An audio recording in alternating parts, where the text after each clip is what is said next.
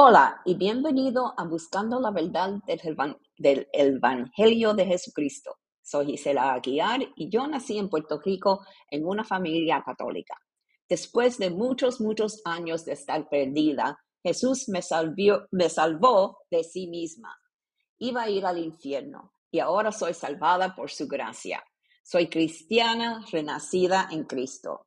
Esta es una serie de podcasts en español sobre el evangélico, las buenas noticias de la salvación de Jesucristo. Espero que al escuchar la palabra de Dios se inspire a estudiar la Biblia diariamente por sí mismo. Busca la verdad. Que Dios abre tu corazón, ojos y mente para entender lo que el Espíritu Santo está tratando de decirte. Y cuando estás plantado en la palabra también estará firmemente establecido en la esperanza, la felicidad y la paz que solo Dios vivo, Jesucristo, nuestro Salvador, puede dar. Bendiciones.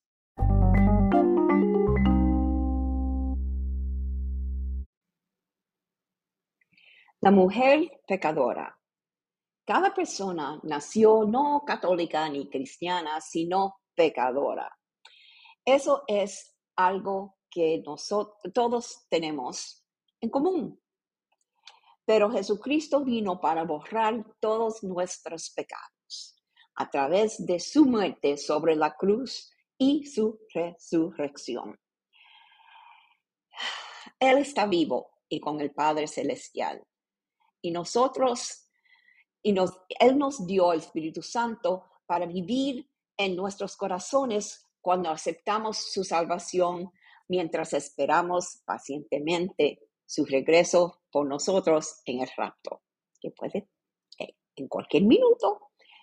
Estamos hoy en Lucas capítulo 7, empezando el verso 36 hasta el 50. Y leo. Uno de los fariseos invitó a Jesús a cenar. Así que Jesús fue a su casa y se sentó a comer. Cuando cierta mujer de mala vida que vivía en la ciudad se enteró que Jesús estaba comiendo ahí, llevó un hermoso frasco de alabastro lleno de un costoso perfume. Llorando, se arrodilló detrás de él a sus pies. Sus lágrimas cayeron sobre los pies de Jesús y ella los secó con sus cabellos. No cesaba de besarle los pies y les ponía perfume. Cuando el fariseo que lo había invitado vio esto, dijo para sí: si este hombre fuera profeta, sabría qué tipo de mujer lo está tocando. Es una pecadora. Entonces Jesús respondió a los pensamientos del fariseo. Simón, le dijo, tengo algo que decirte. Adelante, maestro, respondió Simón. Entonces Jesús les contó la siguiente historia. Un hombre prestó dinero a dos personas, 500 piezas de plata a una y 50 piezas a la otra. Sin embargo, ninguna de las dos pudo devolver el dinero. Así que el hombre perdonó amablemente a ambas y les canceló la deuda. ¿Quién crees que lo amó más? Simón contestó, supongo que la persona a quien le perdonó la deuda más grande. Correcto, dijo Jesús. Luego se volvió a la mujer y le dijo a Simón, mira, a esta mujer que está arrodillada aquí, cuando entré a tu casa, no me ofreciste agua para lavarme el polvo de los pies, pero ella los lavó con sus lágrimas y los secó con sus cabellos. Tú no me saludaste con un beso, pero ella desde el momento que entré no ha dejado de besarme los pies. Tú no tuviste la cortesía de ungir mi cabeza con aceite de oliva, pero ella ha ungido mis pies con un perfume exquisito. Te digo que sus pecados, que son muchos, han sido perdonados, por eso ella me demostró tanto amor. Pero una persona a quien se le perdona poco, demuestra poco amor. Entonces Jesús le dijo a la mujer, tus pecados son perdonados. Los hombres que estaban sentados a la mesa se decían entre sí, ¿quién es este hombre que anda perdonando pecados? Y Jesús le dijo a la mujer, tu fe te ha salvado. Ve en paz. La palabra de Dios. La deuda de la mujer pecadora fue pagada totalmente. Si has pecado mucho o poco, tienes una deuda que pagar como pecador. Esa es una deuda que no se paga con el bautismo de un bebé. El pago justo es pasar la eternidad en el infierno. No puedes pagar tu salida. Tampoco hay nada que puedes hacer para ganar puntos de gracia. Además, tu familia no puede orar ni pagar para tu salida del purgatorio porque el purgatorio no existe. Nadie va al infierno por accidente.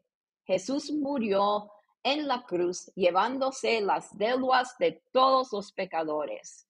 Si crees esto, si lo aceptas, entonces la deuda de tus pecados también estará pagada totalmente. Esa es la buena noticia y la salvación que se encuentra solamente a través de Jesucristo. ¿Aceptas esto?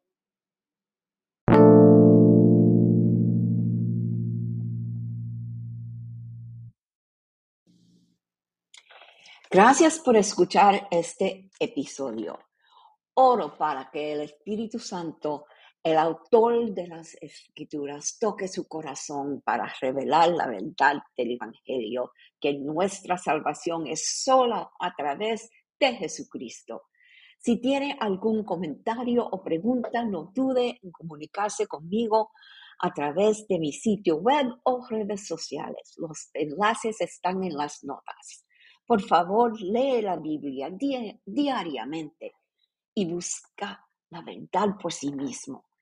Les recomiendo que descargue la aplicación gratis de estudio de Biblia, se llama YouVersion, que tiene la Biblia en español.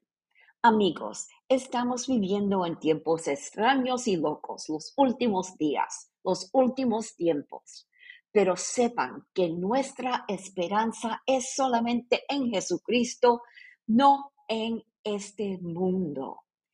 Jesús dijo en Apocalipsis 3:20, mira, yo estoy a la puerta y llamo. Si oyes mi voz y abres la puerta, yo entraré y cenaremos juntos como amigos. Jesús está llamando. Tienes que abrir la puerta de su corazón. Pedro nos dijo en 2 Pedro 3:9. En realidad, no es que el Señor sea lento para cumplir su promesa, como algunos piensan. Al contrario, es paciente por amor a ustedes. No quiere que nadie sea destruido. Quiere que nosotros todos se arrepientan. Jesús regresa pronto. ¿Está listo? Arrepiéntete de sus pecados, invita a Jesús a su corazón ahora mismo. Si no sabes qué decir, hay una oración en las notas del programa y en mi blog. Mi sitio web tiene traductor de Google para que pueda leerlo en su idioma preferido. Bienvenidos y bendiciones. A Dios solo sea la gloria.